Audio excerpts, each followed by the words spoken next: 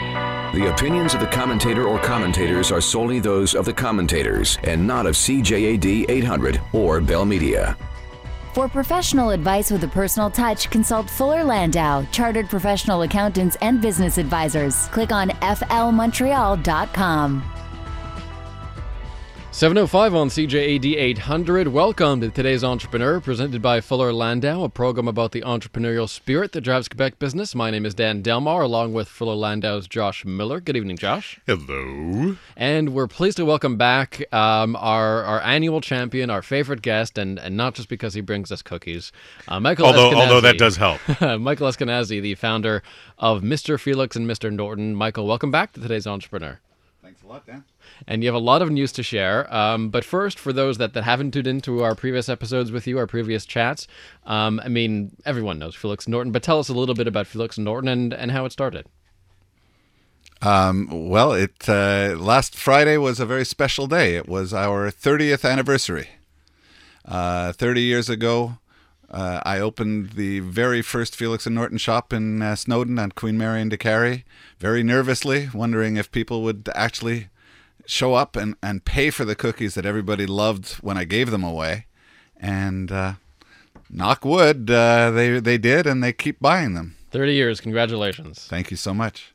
And news in the last week, Dan, have you ever picked up on anything special that we should chat about before let's do that. I actually completely forgot about our news segment. Well, this is what we're here for. Scrambling at the last minute here to get into studio, but let's review, of course. Michael might as well join us in on the conversation here. Mm-hmm. So let's go over some of the stories making entrepreneur news today. And shall we begin with...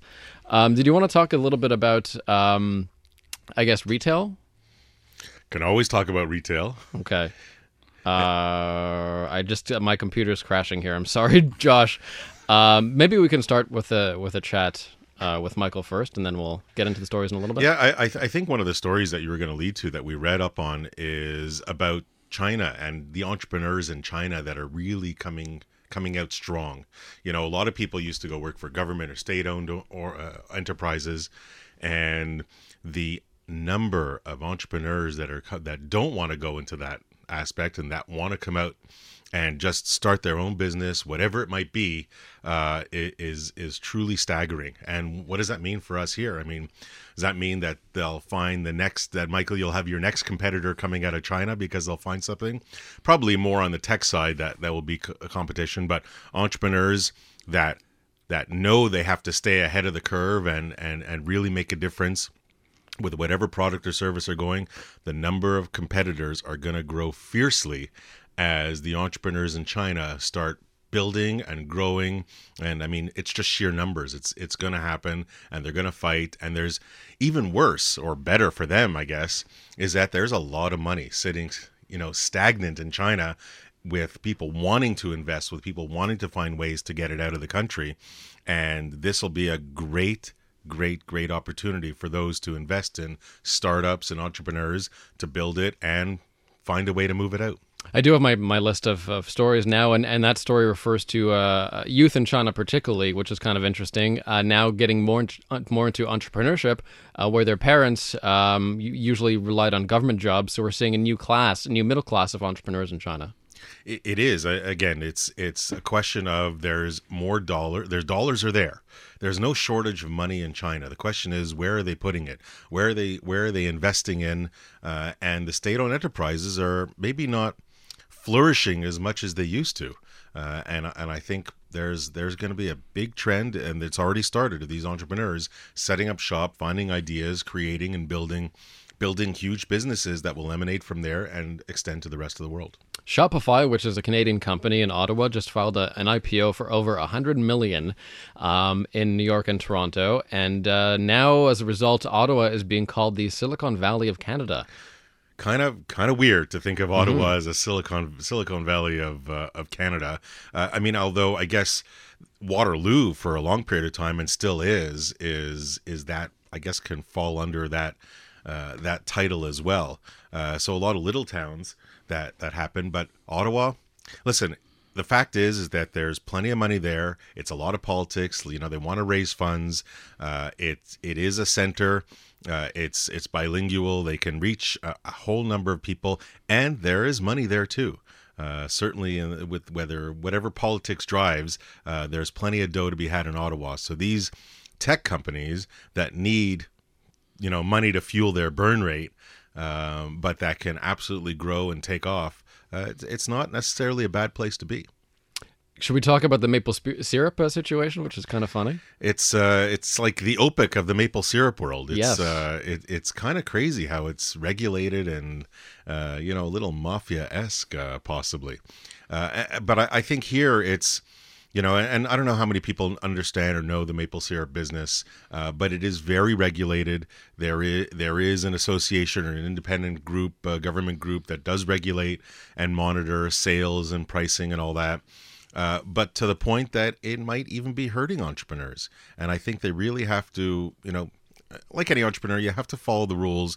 But I guess you also have to be creative and make sure while you're following them, you find ways to make a few extra bucks. Because there's no doubt the competitors south of the border or wherever they are going to find ways to get into that market. Michael, have you ever used maple syrup in one of your products and dealt with the cartel, so to speak? Well, I mean, just a little bit. We did make a seasonal flavor with little maple syrup chips in a maple walnut cookie, but I can't say that I ever really got very far into the whole cartel. I just bought them and used them as an ingredient. It's just safer that way. So basically, I mean, what's going on is there's more pressure now from other markets who are also producing maple syrup and who are catching on to Quebec's system. But Quebec is sort of still stuck in the old way of doing things and maybe used to sort of doing things a certain way, but they're going to have to adapt to some of those outside challenges now. It certainly seems that way, and as the world gets smaller and there's more people that invest and they see an opening in the market or a vulnerability, it's going to happen. So is Quebec going to have to kind of look at their regulations and see what else they should be doing in order to not lose the status that Quebec has worked so long to create? Very possibly so.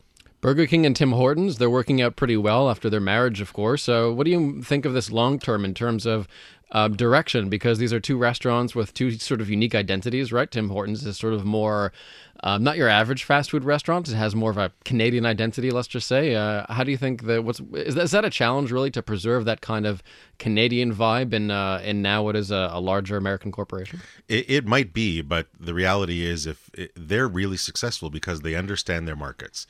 They know, we always say on the show, know your audience. The entrepreneur has to know their audience. Okay, these are maybe not on the entrepreneurial level, it's big business, but they still have to know their audience and they still have to know their target markets, and they better do it right. Didn't work with Target. They didn't know their target markets, but doing Burger King and the U.S., and Tim Hortons in Canada, I think it's an excellent collaboration.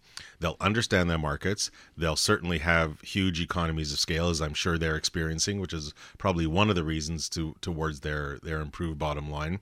But again, it's knowing their market. And I think with their collaboration of north and south of the border, they'll be able to retain their specific identities and maybe enhance them as they each go on their respective sides. And finally, if you have a good idea you think will make a lot of money, Google might want to buy it from you. This is, I guess, Google is another big business that might be taking advantage of the smaller guy. They certainly are sitting on billions of dollars and billions of revenue. And what better way to take over the next best thing than to say, hey, entrepreneur, you have a great idea, you're kind of floundering, you don't know where to go, and you want to make some money, sell it to us. We got loads of it sitting in our pockets, and for them, to roll the dice, and it's probably cheap by comparison to all the investment and time that they're doing. So it's I guess it's an interesting aspect from Google's standpoint to look for the next best thing for them instead of relying purely on their internal people. And entrepreneurs, listen, I guess it's another venue to take advantage of if you want to capitalize on something that you think you've built. It just might be too quick of a way out. So I would say entrepreneurs be a little bit wary of the big boy in town. Today's Entrepreneur on CJAD 800. More with Michael Eskenazi of Felix Norton, celebrating his 30th anniversary in just a moment. But first, it's 7:15. For professional advice with a personal touch, consult Fuller Landau, Chartered Professional Accountants and Business Advisors. Click on flmontreal.com. Coming up to 7:18 on today's Entrepreneur, we're joined by Michael Eskenazi of Felix Norton and Josh. 30 years ago this week, they're celebrating their anniversary, and it's pretty incredible. Michael, did you ever think that 30 years ago you'd be setting up shop in the United Arab Emirates? No, I don't think that thought ever crossed my mind, even, never mind 30 years ago, even 2 years ago. It really wasn't on my target list. But some wonderful people from the Emirates who studied at Concordia, got MBAs here, and absolutely fell in love with Felix and Norton, just said, hey, this would really work in our home. Can we talk? And they talked, and I listened, and got to know them, which was really the first part. The most important part was their compatibility between us in personally and our business goals, and I just really became very fond of them, as did they of my wife and myself. And over time, it took about a year and a half of discussion and negotiation, and in January we opened our first shop there. Now you're talking with them for the first time. I mean, they don't know your product at all, or they know it from a consumer standpoint? They're young, they're ambitious. Was it difficult to? And they certainly, it's a different business. Even though they studied here, not exactly the same business culture between here and there. Do you find there was a difficulty there, or in that type of discussion? Did you find that you had to kind of convince them a little bit on how to operate and what might work over there? I think that they were a lot more advanced than you're giving them credit for. When I got to the Emirates, I was so surprised to see how many brands from here were already there. In our mall, there was a Second Cup, there was Tim Hortons, and probably 30 different American franchise chains that we all know. It is very common now for brands to go to that market, and so many of the people travel a lot and have studied abroad and are aware of Western ways of doing business. It's a very, very advanced society in so many ways. Were you skeptical of it ever working? I mean, did you ever kind of venture into another jurisdiction that maybe didn't work before? Well, there was an attempt about 6 or 7 years ago where we went quite far with some people for opening up in Mexico City, and then that kind of went off the rails. But one of the things that happened was I was very reticent, saying, I'm very focused on rebuilding my brand here in Montreal. This is where I see, or in Canada anyway, this is where I see the growth potential, and I'm still a small business, and I don't have time to give you, and what you need from me to help get set up is my time. So they, because I was reticent and they were really passionate about it, they did a lot of selling to me about what a great economy they have and how big the opportunity was. And it really opened my eyes to the potential in that market. Certainly, you were, in the envious position of them wanting you more than you were seeking out them. When you're dealing with these brand new people, and you kind of, before you get into bed with them, do you consider background checks? How do you kind of vet them to make sure that your comfort level is satisfied? Well, of course, I did as much as I could in terms of what I could find out about them, and asking them for their personal history and CVs. But more than that, I asked them to come to Montreal and spend time with me, and they did, and they spent quite a bit of time here. And I said, just as important as me getting to know them is them getting to know me.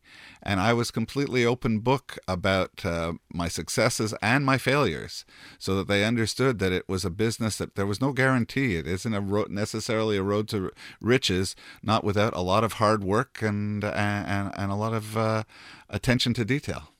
And was there ever a point in that whole process where there was a question mark of continuing, kind of a go, no go point, or did everything really go smoothly? No, there was a long delay that was caused by one of the two partners dropping out. And the other partner, who had other business interests, was not sure. And just a year ago, he came to Montreal as we did a big trade show at the Palais de Congrès, a food show.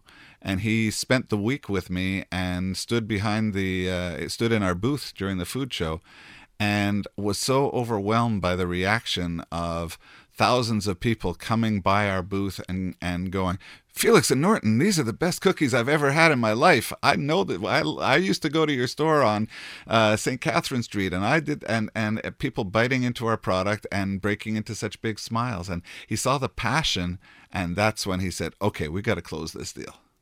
It's excellent to hear, and I'm sure you've learned a number of lessons, whether be it the not-so-great deal that didn't happen in Mexico, the Emirates.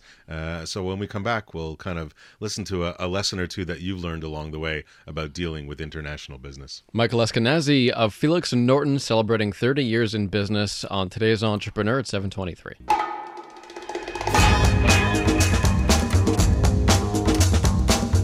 For professional advice with a personal touch, consult Fuller Landau, Chartered Professional Accountants and Business Advisors. Click on flmontreal.com. 7:25 on today's Entrepreneur. In studio with us, Michael Eskenazi of Felix and Norton. Josh, and international expansion now for Felix and Norton, and that brings a whole bunch of different challenges. No question, and there's no doubt that it's great that people here, they have the passion for the cookies, they know it, it's a North American market. The market in the Middle East is no doubt different. The cultures are different. Michael, when you were kind of discussing with your now partners over there, what were the biggest obstacles or hurdles or discussions or deals that you had to overcome or see to say that, to get them to, or get that culture there to understand, hey, these are also the best cookies and this is what it should be? Actually, that wasn't really that much of a challenge. I sent over lots of cookie dough for them to share, and they did their own market research with people around them, and they were just thrilled with the reaction they got. Everybody that they offered them to said, "Wow, these are the best cookies I've ever had, and we'd love to be able to buy them here. Bring them in." So listen, market research, whether it's here or there, is always hugely important. So I'm glad they did. But with the experience you had, Mexico experience with the Emirates, is there a particular lesson or two that you've learned that you walk away with knowing, listen, this is something I absolutely have to ensure happens when there is a next time? Well, and there were many opportunities over the years. There are so many people who used to live in Montreal who now live somewhere else, who long for our cookies, and who got in touch with me and said, "I really want to open a Felix and Norton store in Houston, in Paris, in Tokyo, in Miami." And they were always people who were tired of their job and wanted to open a store. But they wanted me to be their partner and help them finance it. And even the folks in Mexico City were undercapitalized. The United Arab Emirates is a place that everybody knows has a lot of financial resources.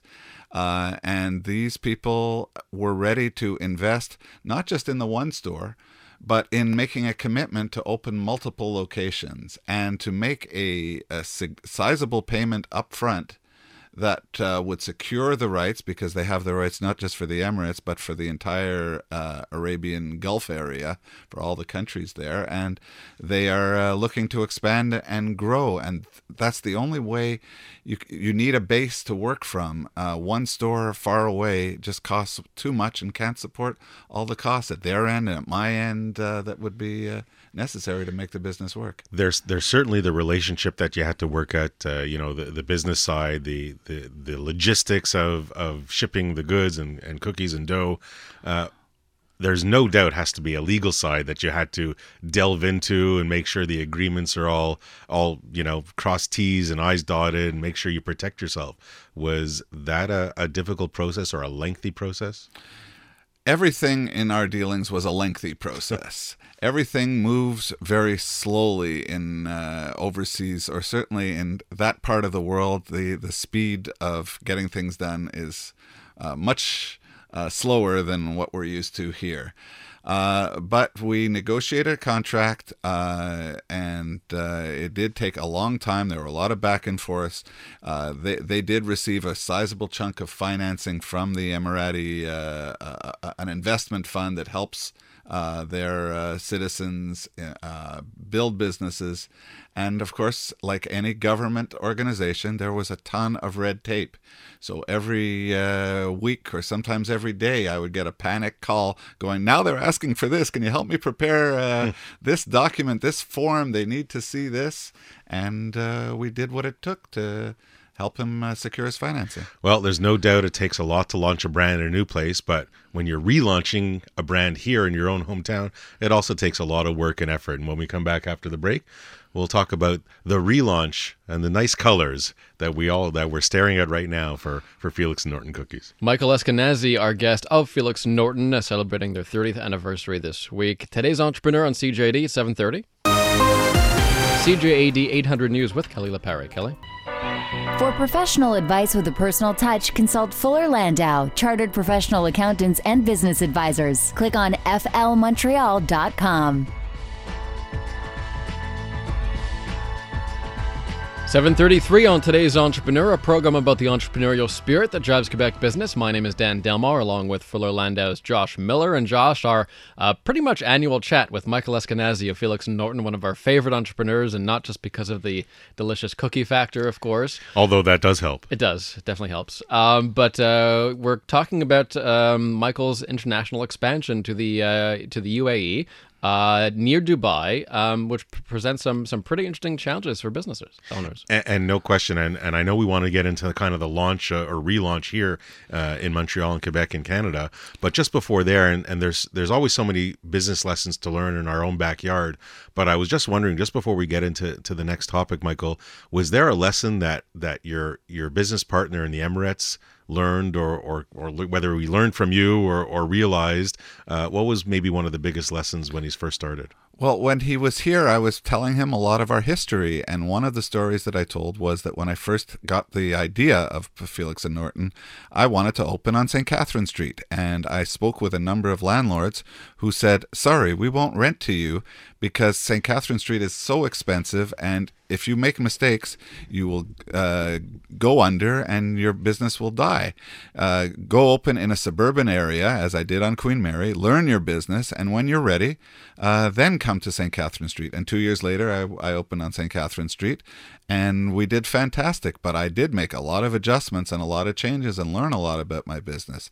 So he thought about that, and instead of opening in the crazy expensive Dubai Mall, where rents can be unheard of amounts of $20,000, $30,000, $40,000 a month rent, he said, let's open in his hometown, which is an hour away from Dubai, in a beautiful big mall, but it's still not the same kind of cost and pressure, and it was right under his nose. And he opened in the city of Al Ain, and he's learning the business, and he is also making a number of adjustments to the business.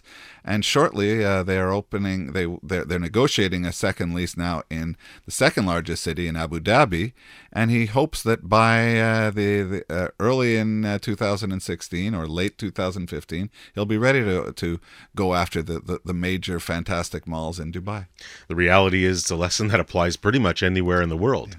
You know, if you're not sure and you're starting out, better to tweak in a smaller location before you get up and possibly blow your brains out in a bigger one. Exactly. So now let's shift back home. And you know, people have known Felix Norton for obviously 30 years, as we keep mentioning. Happy anniversary. But there's no question, there's always a reinvention of maybe not the product in this moment, but certainly the look and freshening things up. At what point did you realize, Michael, or did you decide to say, hey, you know what, time to kind of change it up a little bit? Well, you know, we had to refresh our look.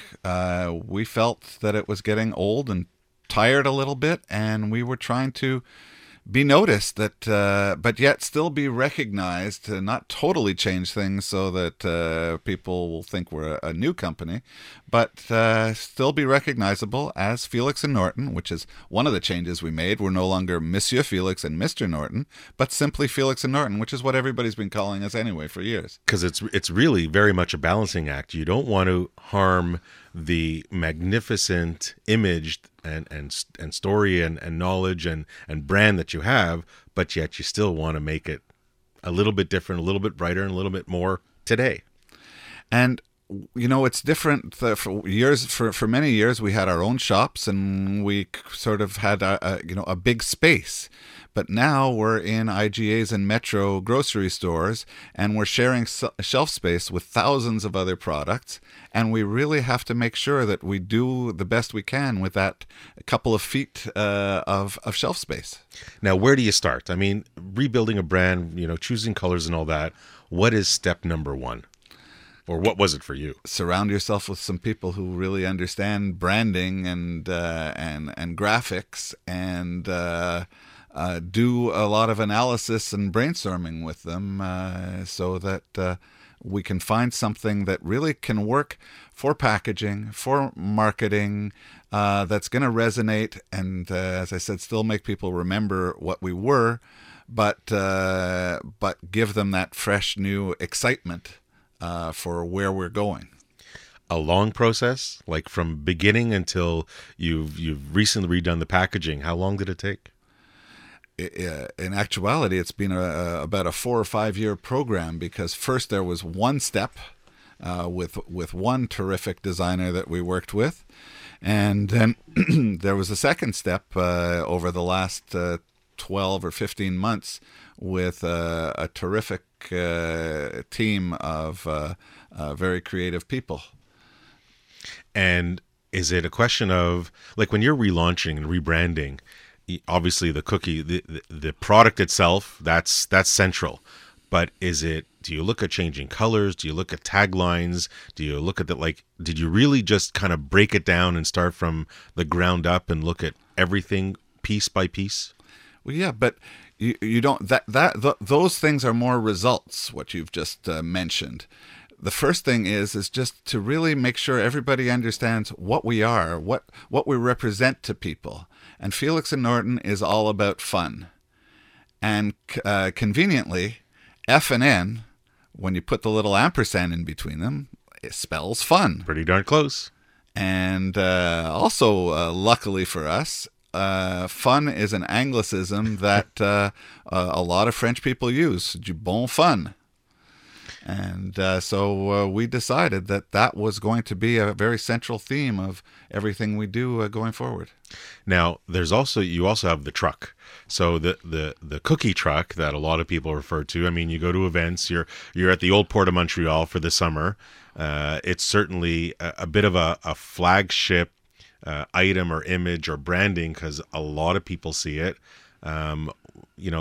Does that come into play when you're thinking about rebranding? How am I going to have it done? How is the truck going to portray our new brand? Well, absolutely. It's actually just finishing its complete makeover. The truck used to be chocolate brown, and now it's going to be a very bright pink. It's changing as much as Bruce Jenner just changed. Well, it is kind of the brown male to a pink female, but we won't go into that. Is that... Now, I love this brand change, and I'm thinking colors, and yes, I'm an accountant, so I don't have that entire creative side, but I can just imagine the discussions that you're having around the table with your, with your spouse, who's very involved in the business, Gina, and certainly the creative people. Was it ever a frustrating point, like you just want to get something done and out, or did you just have so much fun with it? As an accountant, I'm sure you can appreciate that the frustration came from, how much is this going to cost? Exactly. I love the whole creative side. I wish I could just keep writing checks, but it really there is so much that has to be changed because there wasn't a choice. Once we decided to change the branding, of course we had to change the truck, and of course we had to change our bags and our boxes and our website and so this keeps on adding up. No question. Now you also mentioned, and I know this is from past shows, but we'll start fresh. You're working with the bigger box stores, the grocery stores. How involved do they get with the packaging? How involved do they insist it be a certain way? Is it reselling them how it looks? How do you deal with them as far as the rebranding and product goes? Well, interestingly, when I first started, I worked exclusively with IGA, and they were very involved and suggesting ideas for the packaging. But now that we've done a whole rebranding and actually changed from the plastic tubs to resealable bags, and we basically just said, here's what we're doing. And they said, oh, that looks great. And that was that. There wasn't, so either we did it right, or they didn't feel that it was their place anymore to guide us, that we've matured as a company. And now that you've been working with them for a good couple of years, IGA and Metro and the other stores, how have you found that experience? Has it been challenging? What kind of lessons have you learned? Well, there isn't anything about business that isn't challenging. You're always up against so many obstacles. There's so much bureaucracy in these organizations. There's so many different people that you have to deal with and different opinions. And you might have this one on your side as your champion that you're working closely with. And whoops, they got transferred or they've left. And now you've got somebody new to start all over with. And that happens a lot in the retail business. So you took your retail product and you gave it exclusively to IGA to start. If you were to redo things, would you go that same route again, giving your product over to someone exclusively to start and then sort of branching out? Well, I think it helped a lot because they were very supportive and they did a lot of promotion of our product internally in their circulars, in their stores, and they were extremely supportive in things that I I couldn't have afforded to do on my own. So it was a great partnership. But at a certain time, we had to grow, and they understood, sort of, so it was time for us to find other customers and other methods of distribution. Now what we're working on is a lot of new products. And I was going to say, it sounds like you, even though it's been 30 years and it's been some up and down years, but it's 30 years, the juices don't stop. You got to keep thinking. You got to keep thinking about the next best product or the next look. So what's next? What's next on tap for Felix Norton? Well, there are many new things coming soon. We are about to launch in partnership with a company that makes K-Cups for the Keurig coffee machines, a line of Felix and Norton cookie-flavored coffees and hot chocolates that will be on the market this fall. We're working with a local terrific high-end chocolatier chocolate manufacturer making cookie bites, chocolate-covered cookie bits that are going to come in 3 different flavors and sold in bags like some of the other big chocolate companies are doing, Kit Kat bites and things like that. We're going to have a Felix and Norton irresistible, can't stop eating chocolate bite product. Sounds good. Lots of plans. Michael Eskenazi of Felix and Norton. You will hang around for a bit, and your cookies will as well. And we'll have Nick Moratis talking about tax season. International business. Oh, interesting. All right, that's up next on today's Entrepreneur. It's 7:45. For professional advice with a personal touch, consult Fuller Landau, Chartered Professional Accountants and Business Advisors. Click on flmontreal.com. Tonight on today's Entrepreneur, Michael Eskenazi of Felix and Norton. They're celebrating 30 years this week, as well as an expansion into the United Arab Emirates. And Josh will also bring in Nick Moratis, tax partner at Fuller Landau, into the conversation to talk, well, of course, about taxes, especially if you're doing business internationally. Exactly, and there's no doubt these days where all the governments are, as we always say, they're broke and they're really trying to look for the next dollar, wherever that may be, or the penny on the ground, as they as whatever they can get it. International business can also be a bit of a minefield, and with all the compliance and procedures and reporting, and of course understanding the other jurisdictions. So we'll turn to Nick, who somehow gets really excited about these things, and we'll look to him for guidance a little bit on some of these international businesses. What's the first thing, Nick, that pops into your mind when somebody says, I want to do business with the Emirates or with China or with France, oh my goodness, or wherever? Well, tonight I was going to have a cookie before I respond, which I already did, so I'll continue.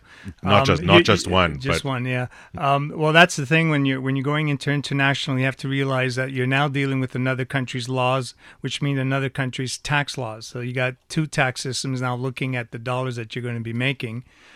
Canada has a system of tax treaties with many other countries, including the United Arab Emirates, that basically dictate, well, who's going to get to tax this dollar that you're going to be earning in the foreign country. And that becomes very key because there are some countries who don't have these treaties. And when you're doing business in those countries, you could be facing double taxation because Canada still wants to tax you because you're resident here, and the other country wants to tax you because you're doing business there. So funds that flow into Canada from other countries when you're doing business, there could be taxes being paid over there or withheld? That's right. And they're usually withholding taxes, and there's also local taxes that you're going to be paying over there. So when we're looking for a Canadian business looking to go offshore, a couple of things that we end up looking at is, well, first of all, are you setting yourself up in a manner that is taxable in the other country? You could be doing business with that other country, but are you set up that way? Or do you have an office there? Do you have an establishment there that is more or less permanent, which will usually trigger taxation in the local country? Are you setting up a subsidiary there? Or are you simply making a trade relationship, a trade agreement where you are providing, say, trade secrets for a royalty? You're doing a joint venture, as Mike, as you were speaking about in Mexico City, you wanted a joint venture. What is the structure of you doing this business in this foreign country? So let's talk about the situation where it's a royalty, where it's trade secrets. You're selling your knowledge, your know-how, and in return you're getting a percentage of the sales. And that's right. And it's basically what you're really looking to do is it is sometimes the simplest because you're not looking at doing the actual any work yourself physically. You've given someone else the know-how to do that work, and you're going to be getting a percentage of the sales or something. And in most cases, the foreign countries will apply some sort of withholding tax against that royalty, usually determined with the treaty. It could be 0, it could be 10%, could be 15%. Without a treaty, who knows what it could be? It depends what the other country is going to want to tax. Here, Canada will at least recognize that you are paying that foreign tax and will credit you against whatever taxes you would be paying here, and it is going to be income here to Canada. And that seems to be a very quick and simple way to go international if you want that. Obviously, if you got bigger ideas and you want to set up a shop in the foreign country, you want your own people there, you want a joint venture with locals who know the business, but you want to have a part of that because it could be more profitable and more a wealth generator for yourself. Well, now you're into the whole stream of what the rules are, etc. So very different if you're kind of dealing arm's length with a supplier or a partner you're not related to. That's right. Or if you're kind of dealing with yourself and you have your own subsidiary. That's right. When we come back from the break, we'll chat a little bit more about not dealing at arm's length. And Michael Eskenazi's one piece of advice for today's entrepreneur. That's next. For professional advice with a personal touch, consult Fuller Landau, Chartered Professional Accountants and Business Advisors. Click on flmontreal.com. Michael Eskenazi of Felix Norton with us, plus Nick Moratis, a tax partner at Fuller Landau, talking about dealing abroad, which Michael now is in the United Arab Emirates, and the challenges it presents around tax time. And there's no question that, and we were talking a little bit about the arm's length transaction before. You're dealing with somebody you're not related to, a supplier, and maybe getting some payments from them. But then there's a whole bunch of businesses that, don't want to deal with somebody that they don't want. They want to deal with themselves. So they'll open up their own subsidiary or branch or whatever. What are maybe some of the first things that entrepreneurs should think about when they're looking at doing that? Well, you are looking at that, and I guess it's a question of long-term view. The branch seems to be the simplest one, which is simply an extension of the Canadian company. So now the Canadian company has an office in Montreal, and the Canadian company will have an office, say, in the United Arab Emirates. And whatever makes it down there will be taxed out there. And whatever it makes here in Canada will be taxed, and everything it makes anywhere in the world gets taxed by Canada. That's the simplest method, and many times you're looking at what the treaties usually turn around and talk about.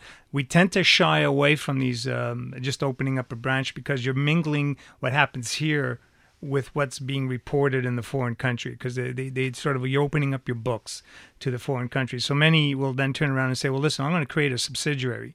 I'll go get a company in the UAE. That's where we set it up. And that company, with whatever it does, will be taxable in the UAE, and it'll be owned by a Canadian company over here. And then you're into the whole realm of I guess, transfer pricing, which is a whole realm unto itself. That's a big word. I mean, transfer pricing is huge. What does that mean, transfer pricing? It is the prices that are established between the parent company, say, and its subsidiary in a foreign country that could be viewed as you're playing around with profits. And that is a big issue going around the world right now, where they are looking at where low tax jurisdictions may have valuable assets, and they're charging a very large fee to, say, a company that is located in a high tax jurisdiction, and basically not paying taxes in the high tax jurisdiction and making billions of dollars of profits in the low tax jurisdiction. So that's something that is looked at. Here you have Canada has a unique system that unlike the U.S., which is a problem in the U.S., where a Canadian company who has a subsidiary elsewhere and is earning profits in that other country, is paying its taxes in that other country, can repatriate that money back into Canada without necessarily additional taxation when you're with a treaty country, which is very attractive from a Canadian perspective, because your cash can come back into Canada to be used here in Canada to either expand further or go out somewhere else. So it's a plus. It's a big plus from a Canadian perspective. I will now add one little thing, that Canadian entrepreneurs, there's always something we've talked about on this radio show every time I'm on, is capital gains exemptions. That when you're selling your business, there's an $800,000, actually now it's $813,000 of proceeds that you can receive and not pay any tax as a capital gain. That assumes that your company is a business here and running a business here in Canada. When you open up a plant in another country, a branch or a subsidiary, all of a sudden you're not running a business here in Canada anymore, you're offshore. That could hurt your capital gains exemption, could deny it. So that's why planning how to expand corporately when you're going offshore is something very important as well, that an entrepreneur has to keep in mind. It's a question of degree, I guess. I mean, it's a question of fact, it's a question of degree. Facts and degree, but if the foreign operation is hoping that you take off and becomes valuable vis-a-vis the Canadian, you will end up losing your capital gains exemption. So how you structure it becomes very important as well. Excellent. Thanks very much, Nick. And as we come to to our last moments of today's entrepreneur, we'll turn to Michael, who has been around for 30 years in his business and is a veteran on this show. But we'll turn to him and say, Michael, what would your one piece of advice be to today's entrepreneur? Be careful who you go into business with. I got very lucky, but I took a long time, as I said earlier. But I met somebody who shares my passion, who loves my product and my brand almost as much as I do, and it's really comforting to know that he's representing my company at the other side of the world. And it's just we've built a friendship and a trust that you really need to have in business, in partnership. Do you remember that first day? 30 years ago? Like it was yesterday. Actually, better than yesterday. I don't remember much about yesterday. The memory hasn't faded yet. Anyhow, Dan, my takeaway, because we've concentrated on marketing, on rebranding, I think the takeaway for me is that entrepreneurs have to continue to keep an open mind, have to continue to know that whatever they've developed that was probably great and successful 30 years ago, 20 years ago, 10 years ago, has to constantly be refreshed. You have to reinvent yourself, and entrepreneurs that know, or that are looking enough ahead and not clinging to the past, know that they have to do just that. And get out of your comfort zone on occasion, right? Absolutely.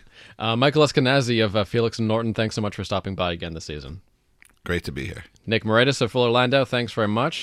Josh, back next week, next Monday night here at 7 p.m. on News Talk Radio, CJAD 800. The Exchange with Lise Ravery is next. It's 8 o'clock.